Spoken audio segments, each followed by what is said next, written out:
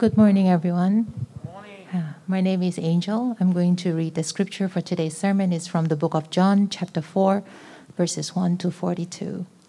Now when Jesus learned that the Pharisees had heard that Jesus was making and baptizing more disciples than John, although Jesus himself did not baptize, but only his disciples, he left Judea and departed again for Galilee.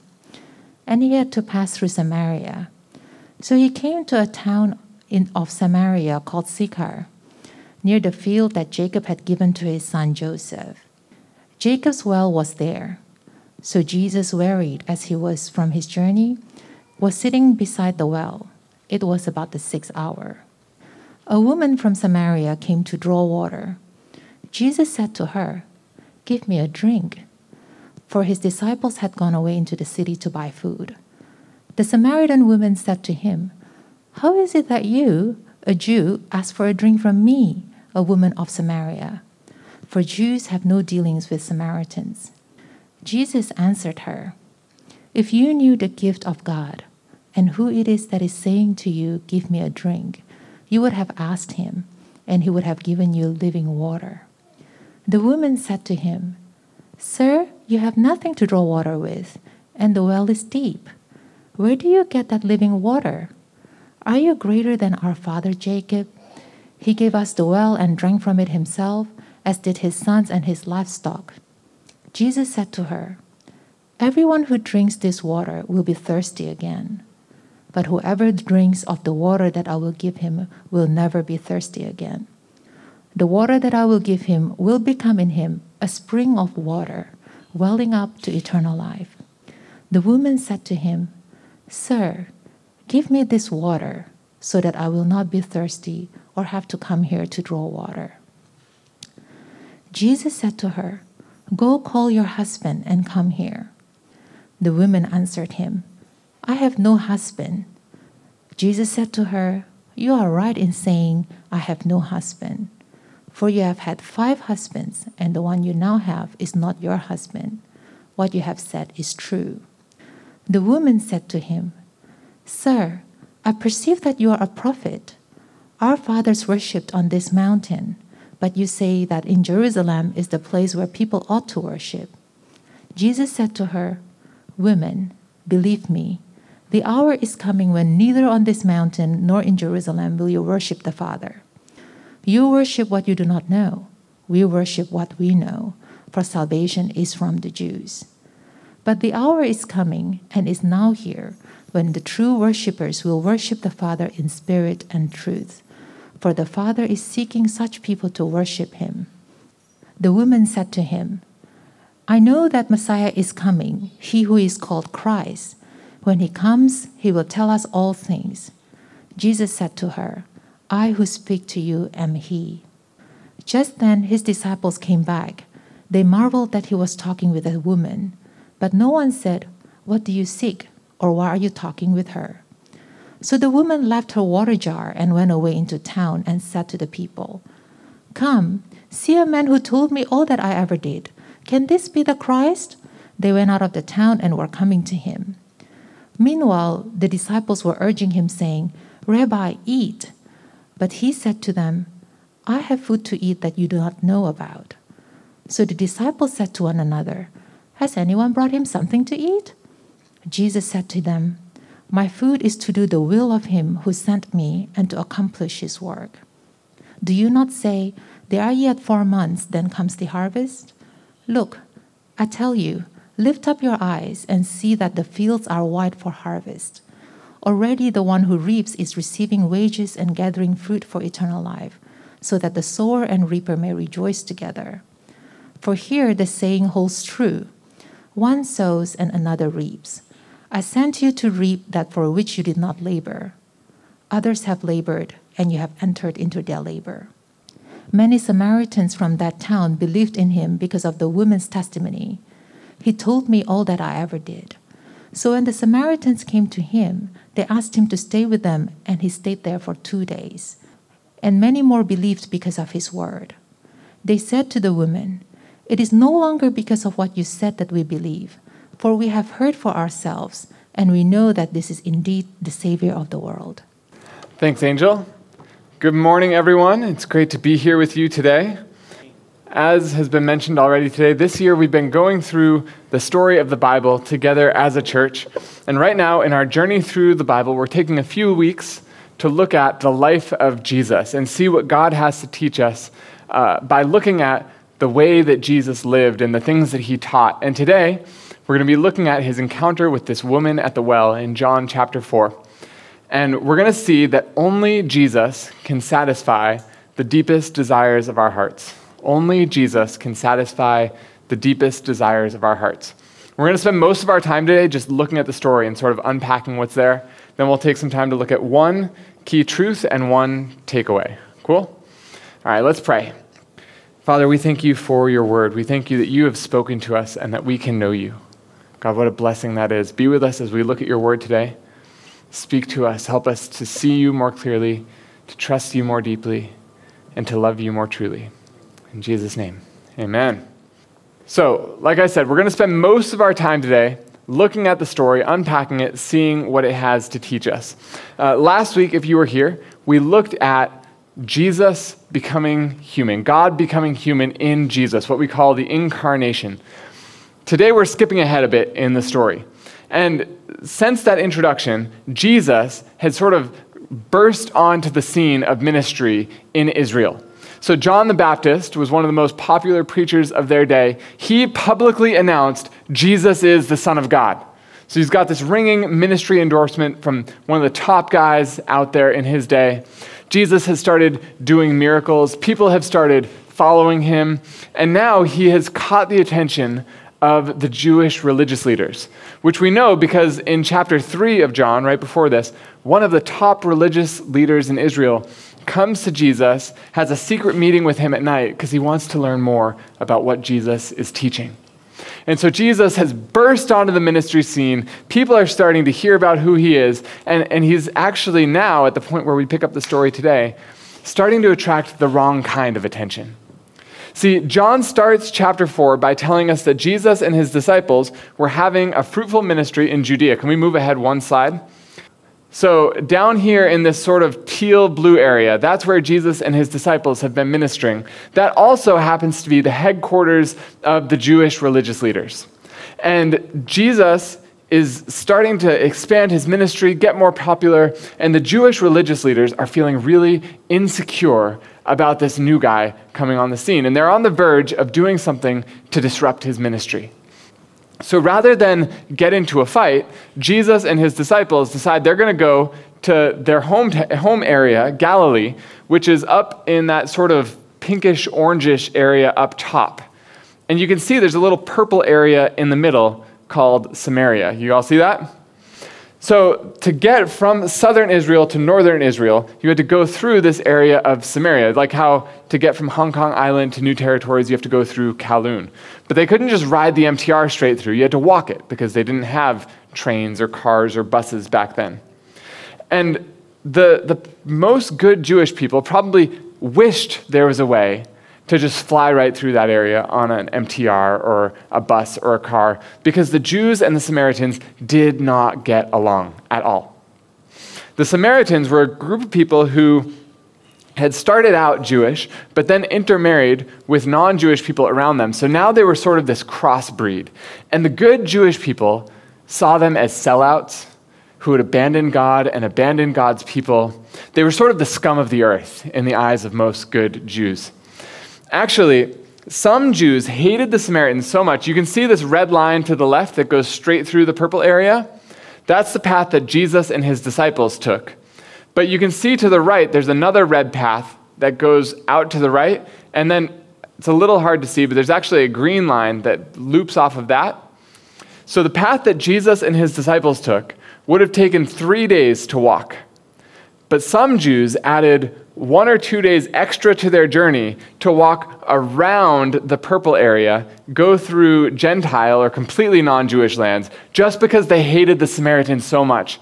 They were like, I would rather do like 50 kilometers extra of walking in the hot sun just to avoid these people.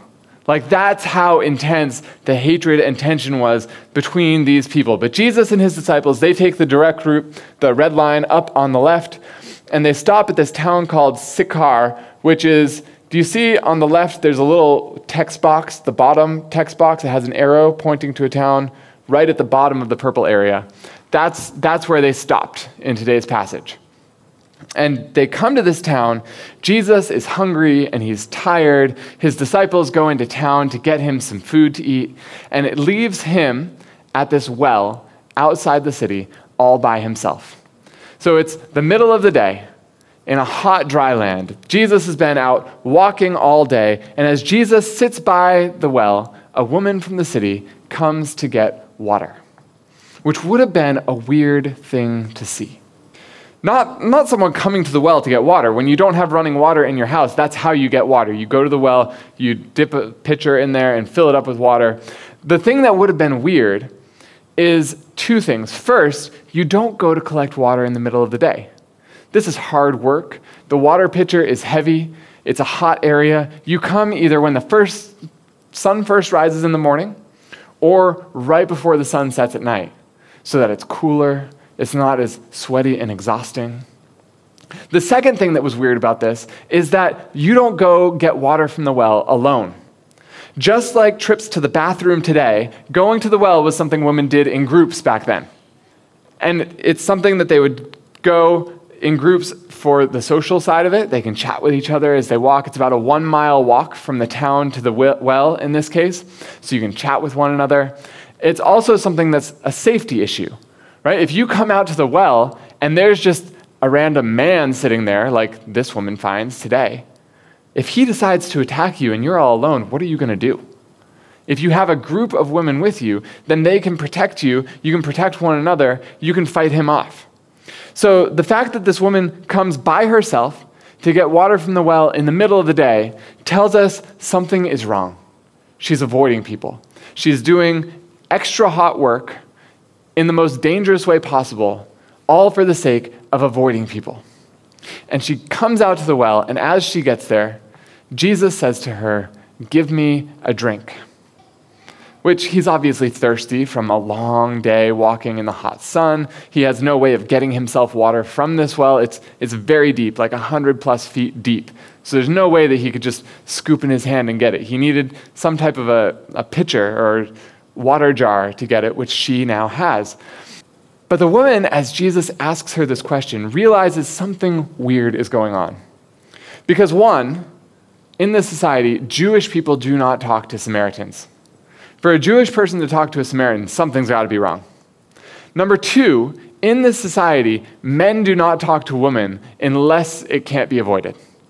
And then number three, in this society, Jewish people will not share a dish with a Samaritan person. They believe that eating or drinking off the same piece of plateware or cup as a Samaritan person is going to make them ceremonially unclean, meaning they can't worship God. And the only way for this woman to give Jesus water is for him to have it out of her water jar. So him asking this question shows this woman that this guy probably isn't a very good Jew. Right? He's violating all of the things that you would expect a good Jewish man to do by asking me for water. And it startles her. It startles her so much that she doesn't even answer the question. She just says, "How is it that you, a Jew, are asking for water from me, a Samaritan?" And Jesus is totally unfazed by her question. He tells her, "Look, if you knew who you were talking to, you would have actually asked me, and I would have given you living water." Which leaves the woman totally confused, as any of us probably would have been in her place. Like, what are you talking about, living water? How are you going to get this living water? You don't even have a jar to get normal water. Who do you think you are to be able to offer this to me? And she expresses all of this doubt and all of this cynicism in her response to Jesus. But Jesus, he clarifies, "I have a different type of water to give to you. It doesn't come from the well. It springs up from inside you, and it leads to eternal life, so that if you have this water, you are never going to be thirsty again." Sounds like a pretty sweet offer, right? And the woman, still thinking that Jesus is referring to literal physical water, she says, "Give me this water, so I don't have to be thirsty or come here to get water anymore." Now notice, as soon as she hears this offer from Jesus, what's the first thing that comes into her mind? Great. I don't have to come to the well anymore. Which is good news because that's hard work. We like avoiding hard work if we can. But even more, it's good news because it lets her avoid all of the people around her. All of the people who judge her and look at her with scorn in their eyes. If she had a source of water inside her so she didn't get thirsty, it would give her the freedom to hide forever from the shame she felt. To hide forever from the people who look down on her, who think less of her. And so she sees this offer as fantastic news. And she says, give it to me. And Jesus knows the exact response to tell her. He says, go, get your husband, and come here. And this comment cuts straight to her heart. And why? Because she, like all of us, has been seeking living water her entire life. But she's been seeking it from the wrong place. And with this one comment, Jesus just exposed the primary false source of living water that she's been going back to again and again and again. See, Jesus has an assumption that he brings to this conversation, and his assumption, it's true of this woman, it's also true of all of us. And the assumption is that every human being craves living water. And I realize we haven't actually defined living water yet, so this might be a good time to do that. Living water is abundant, satisfying life. We can put the definition up on the screen in case you want to note that down. Living water is abundant, satisfying life. In ancient Israel, this term living water, it referred to water that came from like a stream or a river or running water. And in a world where you didn't have just tap water that you could turn on like we do, this was the freshest, most satisfying source of water possible. If you ever walked by a swamp, you know how gross and nasty stagnant water can be. You don't want to drink that. But river water or stream water, it's fresh. It's not built up with all that nastiness that the swamp gets. It's always fresh. It always satisfies. And Jesus is using this physical reality of this flowing, living water as a picture of the deepest desire of this woman's soul and every soul. Jesus isn't offering her a physical beverage. He's offering her lasting, abundant, glorious life. Isn't that something you want? Of course you do. We all want it. We're human. It's part of, the Bible tells us that God has put this desire in our hearts for eternity. Something that like nothing in this world can satisfy. But Jesus right here offers it to this woman. And she says she wants it, but she still thinks he's talking about something physical. She's deeply, deeply ashamed of how her life has gone. At this point, there are really two ingredients she believes that she needs in order to have abundant, glorious, lasting life. The first is to hide from the people around her who look down on her. And hey, if I can have water that springs up from inside me so I don't have to come to the well anymore, then I can do that. And the second ingredient that she believes she needs for the good life is a man to love her. And Jesus, with his question, exposes that second thing that she believes she needs for good life. Because that desire for romantic love has been the deepest source of shame in her life over the years. She's gone back to this well of romantic love over and over and over again, hoping that each time maybe it will satisfy me. Maybe this time the well of romantic love can give me that living water, that true life, and time again, it has failed her. We don't know how her marriages ended, but we know that each one did end. She kept going back to this well of romantic love. She kept believing that if I can just do it right this time, if I can fix my mistakes that I made last time, this time I'll be able to find abundant, true, lasting life in this relationship with this next man. We're going to see in just a minute, she has had 5 husbands over the years. Regardless of how the marriages end, when you've been through 5 marriages, especially in a more traditional culture like that one, you start to get a bit of a reputation. Maybe the marriages all ended through divorce, which in that day would have been initiated by the man. Think about the reputation she would have around town as the woman who had not 1, but 5 different men divorce her. She's the person who can't keep a man satisfied. Or maybe the marriages ended because the husband died. You know, spouses die sometimes, but if you have 5 spouses die, especially in a culture like this, you're going to get a reputation as being a little bit kind of cursed, right? Like, you don't want to marry this girl because then you're going to end up dead. And maybe there's some combo of the two. Maybe some were divorces, some were death. But either way, every single time, she kept going back to the same well, believing that the romantic love will give me the abundant, true, glorious life I've always wanted if I can just find the right man and make it last this time. And in the words of Jeremiah 2:13, this well of romantic love, it was a broken well that could never hold water. And Jesus wants her to see that. I mean, we see that she's now reached the point, she's so desperate to find some satisfaction from this well of romantic love, but she can't find a guy who's willing to marry her. So now she's living with a guy she's not married to, which was a huge no-no in that culture. She's using her body and her sex to try to entice this guy into loving her and committing to her because she's so desperate to find this satisfaction from romantic love. And Jesus knows that in order for her to get true living water, true life that satisfies, she needs to stop trying to find it from these wrong places. And so he makes a comment that draws her attention to her well of choice, men. I wonder if you or I were in this conversation with Jesus, what is it he would have said to us to cut straight to our hearts and expose all the wrong places that we're searching for life? Where do you try to find living water that will satisfy your soul? And if it's anything other than Jesus, how is that working for you? Do you try to find living water in sex? You know, if you try to find it in sex, you will never have enough. Seeking the great life through sex leads to addiction, it leads to infidelity, it destroys families and destroys lives. And don't get me wrong, sex, when used rightly, is a great gift from God, but it is a terrible, terrible source of life. Students, when I was your age, I sought living water through good grades. Does anyone else do that? Maybe I'm the only one, maybe I'm a weirdo. That's okay. But let me tell you, from experience, I had almost the best grades you could possibly have. And after living through that experience, I can tell you, good grades are a great thing to have, but they are a terrible, terrible source of abundant and true life. Because even when you get those straight A's, even if it's straight A pluses, you know what happens? You have to do it again next term, or else it means nothing.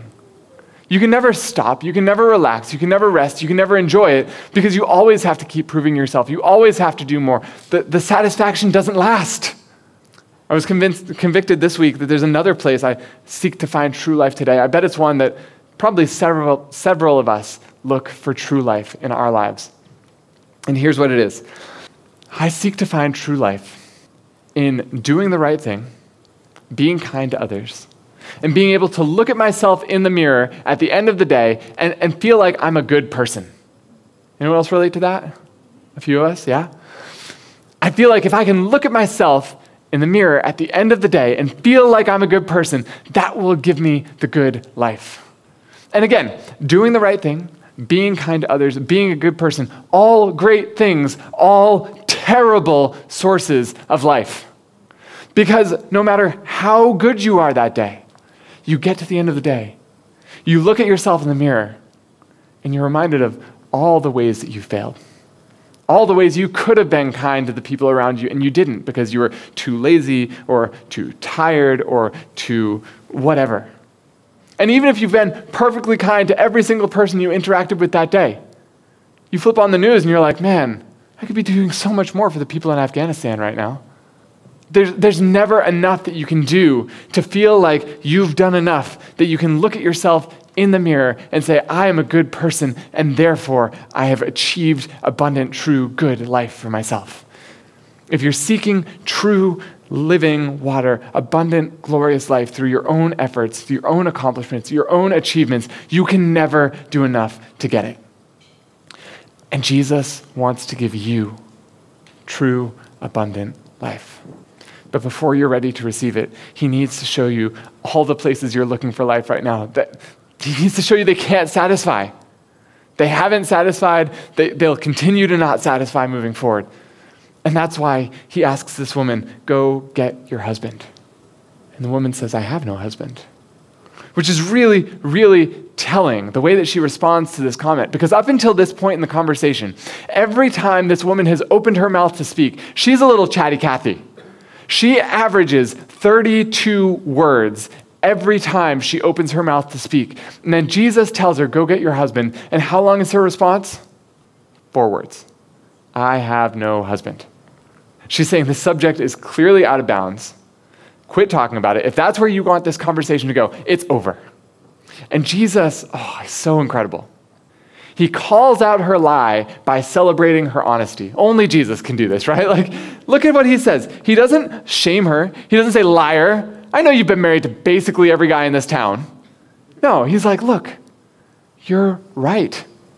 Because the 5 guys you were married to before aren't your husband anymore. The one you're with now also isn't your husband. You're telling the truth. He lovingly draws her out. He applauds her honesty by telling her 3 separate times, you have spoken the truth, all the while blatantly calling out her lie. I wish I had that type of interpersonal communication skills, right? Don't you? The woman, she still doesn't want to talk about it. So she changes the subject by asking a theology question. Do you ever find that sometimes it's just way easier to discuss really deep theological questions that have absolutely nothing to do with your life than to discuss the simplest matters that go straight to your heart? That's what she's doing. She says, so I can see you're a prophet. You know some stuff about me that you couldn't have known unless God had shown it to you. So there's this theological debate between Jews and Samaritans about where to worship God. Who's right? And Jesus isn't so easily distracted. He pulls her attention back. He says, it's not about where we worship God. It's about how we worship God. He tells her, the hour is coming.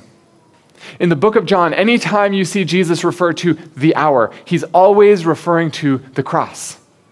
So he's telling her, I'm going to do something on the cross, and it's going to totally change things. And because of what I'm doing on the cross, where we worship God is going to become irrelevant, which is great news for people living in Hong Kong, right? But in light of the cross, the important thing isn't where you worship God, it's how you worship God. And he says the way that we are to worship God is in spirit and in truth. Which again, really interesting in this point in this conversation, because what's the woman trying to do? She's trying to avoid and hide and cover up the truth. But Jesus says true worship is in spirit and in truth. And the woman, she sees that she's not getting anywhere. So she says, well, there's this guy coming. He's called the Messiah. When he comes, he'll tell us all this stuff, and then we can know for sure. And Jesus tells her a stunning statement. Now, I love the ESV version of the Bible. That's what I read each day. That's what I preach from. In this verse, the ESV doesn't have the best possible translation. It's okay. It says, we can put it up on the screen for comparison. It says in verse 26, I who speak to you am he, which is okay, but loses a lot of the nuance. The New Living Translation on this verse, so much better. It says, I am the Messiah, with I am in all caps. Jesus isn't just saying, I'm the guy you're talking about. He's referring back to the Old Testament. I am in the Old Testament is God's name. Jesus is taking God's name, he's applying it to himself and telling this woman, not just I'm the guy you're talking about, but I am God. Normally, if you're in a conversation with someone and they call themselves the Lord of the universe, you think this person is crazy, right? The crazy thing about this conversation is that the woman believes him. She has seen something distinct and unique and different about Jesus that when he speaks these words, she realizes, oh wow, it's true. Why? Why does she realize that this is true? Well, first, just continue the story a little bit and then we'll come back. The disciples arrive. They're a little bit confused why Jesus is talking to a woman. And as the disciples get back, she runs into town to tell everyone, come meet a man who told me everything I've ever done. Can this be the Messiah? Look at this transformation in her. She goes from being this person who's ashamed, who comes out to the well in the middle of the day so that she doesn't have to face what's happened in her past, to being the person who runs around town shouting out, This guy told me everything I ever did. Come meet him. She believes that he is who he says he is, and she's totally transformed. She runs into the town telling everyone to come out and meet this guy. What happened inside her? Why does she believe Jesus is telling the truth? Why is she so excited to go and share about her shameful past with the town? It's because she had experienced this living water inside of her. Through Jesus' love, she experienced the power of grace. She found love and acceptance and belonging that she had been craving for her entire life. Jesus didn't shame her for her sexual history or for lying to him about it. He didn't pull back his offer of living water as soon as he found out who she really is. No, he revealed that he knew the deepest, darkest, most secret parts of her that she didn't want anyone else to see. And he was still willing to show her love and offer her living water. He was probably the first person she had ever spoken to in her life who offered her this type of love and acceptance with no strings attached. He showed her that all the other places she'd been looking for life can never satisfy, but he can. And she realized in that moment that she had been seeking life in all the wrong places. Freedom didn't come from hiding. Freedom didn't come from pretending that everything was okay when it wasn't. It didn't come from trying to pretend the mistakes of her past had never happened. No, it came from being fully known at her very, very worst, and yet still loved despite everything she had ever done wrong. And John tells us as the story closes that many people from the town heard what she said, came out, and believed in Jesus because of what she told them.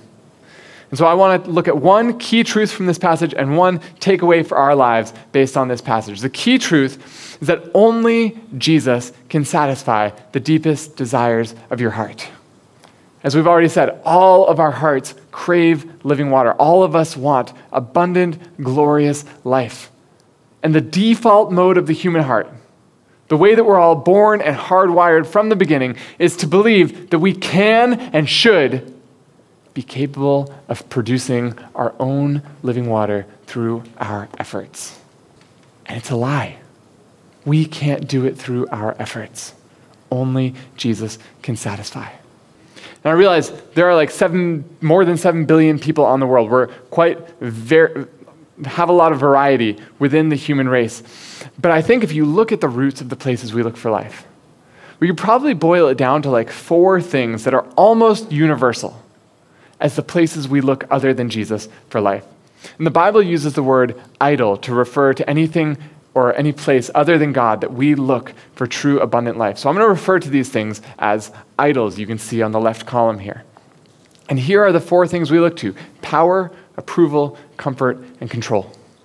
And I think all of us desire all of these things on some level, but for each of us, there's going to be 1 or 2 of these things that on a scale of 1 to 10 will probably be we want it on a 3 or 4.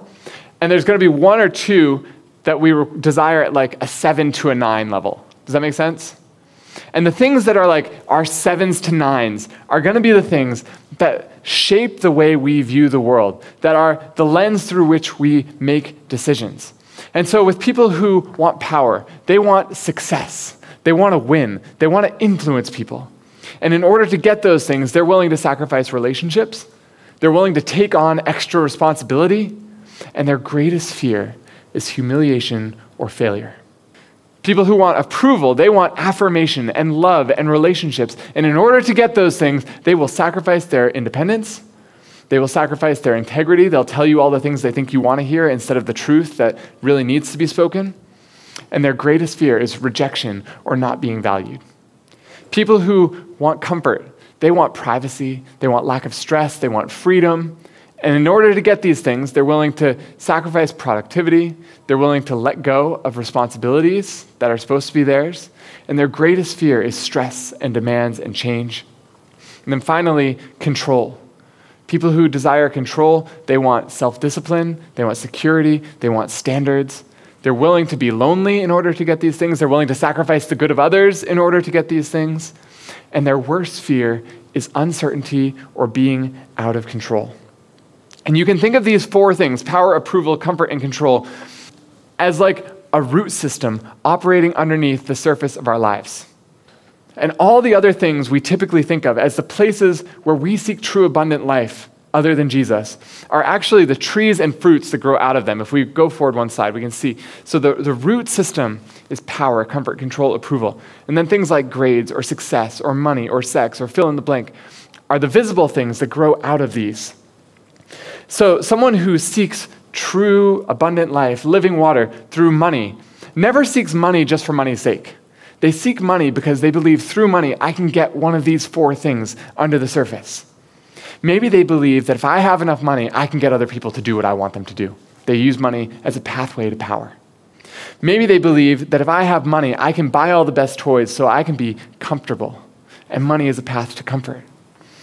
Maybe they feel like if I have enough money, I can have protection and security from anything that goes wrong in the world, and therefore money is a path to control. Or maybe they just want to use their money to buy friends. Money is a path to approval. Or another classic thing people use on a surface level to seek abundant life, sex. Again, no one seeks sex just for sex sake. It's always a tool to unlock one of these other things. For the woman in the passage today, sex is a key to unlock approval. She thinks, if I just sleep with this guy enough times for long enough, if I can satisfy him enough, he'll finally decide that he loves me. He'll finally decide to marry me. How many people in today's world use sex as a key to unlock approval?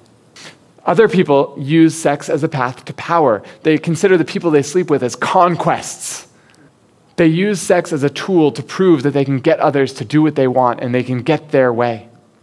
For others, it's about comfort. It feels good when you have sex, and life is all about feeling good. But these things on the surface, they're never ends in and of themselves. They're always pathways to the deeper places that we seek to tap our true abundant lives. So power, control, comfort, approval, they're what we could call root idols or deep idols because they're operating under the surface, controlling everything else we do, but from a perspective where we can't actually see them. We don't realize it unless we stop to notice it. And the thing they all have in common is that all of them tell you the lie that you control your own access to living water. All of them tell you if you can pay the right price, you can unlock the things you really seek in life. Your own heart and its desires promise that they can be the keys to unlocking living water for you, but it's all a lie. As Jesus shows the woman at the well, our hearts and our efforts lack the power to access living water on our own. Because the world is broken, we are broken. Whatever path we choose to access living water through our own efforts leads us to pay too high a price, and it can never give us the things we ultimately desire. And that's because God has hardwired us with a desire for perfection and eternity, and nothing in this world can give us the eternity and perfection that we desire. You can spend your entire life chasing these idols, and you can lose them in a day. You can work and work and work and store up all your money in the bank account and have millions and millions of dollars, and the stock market can crash and you can lose it all overnight. Or the stock market can do better than ever, but the government can decide we don't like the country you're from, we're going to freeze your accounts, and no matter how much you have in them, you can't access them. Money is not a true source of security and safety. No matter what you sacrifice for love, if the person that you're in a relationship decides the relationship is over, there's nothing you can do from stopping them from walking out the door. Which is a terrifying thought to think about, right? If they decide it's over, you cannot stop them from walking out that door. And even if you have the most perfect marriage ever, someday it's going to end in death. Romance, approval, security, comfort, control, nothing in this world can give them to us in the way that our hearts desire, in the way that we crave. Nothing in this world can give us that living water that we want so badly. But Jesus can. He promises us eternal life. This perfection and eternity that we crave, they're available through him. He can offer them because he came from heaven to purchase access to heaven for us. And unlike all the pleasures we seek through our own effort, the life Jesus offers us is secure. He purchased it and paid for it through his death on the cross. And the resurrection is a big stamp that just says, paid in full across the whole purchase document. For those who trust in him, Jesus gives us living water. And our access to that living water starts not just when we die, but today, which brings us to our key takeaway. Stop seeking living water in yourself and find it in Jesus, because only he can satisfy. We see it in the woman in today's passage. She's been looking to men for something that she can only find in Jesus. She's been looking for a place of perfect love, full vulnerability, deep intimacy, and complete acceptance. And for the first time ever in her life, Jesus gives her a place where she can be completely vulnerable and still completely accepted and loved. Whatever it is you're seeking in life, Jesus can give it in a way that nothing in this world can. You want power and success? I have bad news for you. Anything you accomplish in this world, it's going to die and fade away one day.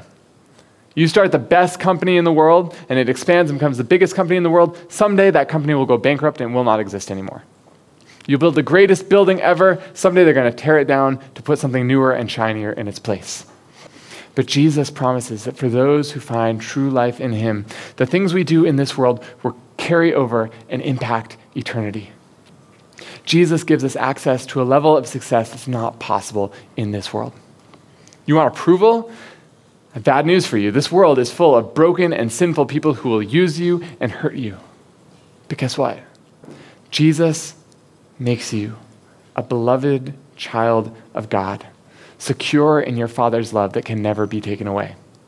You want comfort? I have bad news for you. All the toys and cool gadgets that you can buy, they're going to break someday. Most of them will be outdated within 2 years. And even if you have all the best toys, you keep them all up to date, as you get older, your body is just going to start hurting. So that no matter how great the gadgets and toys you have to keep you comfortable, you're still going to be in pain and uncomfortable. But Jesus offers an eternity of bliss with God in heaven that never rests, it never fades away, it never grows old. You want control? I think if COVID has taught us nothing else, it's that any control we think we have in life is an illusion.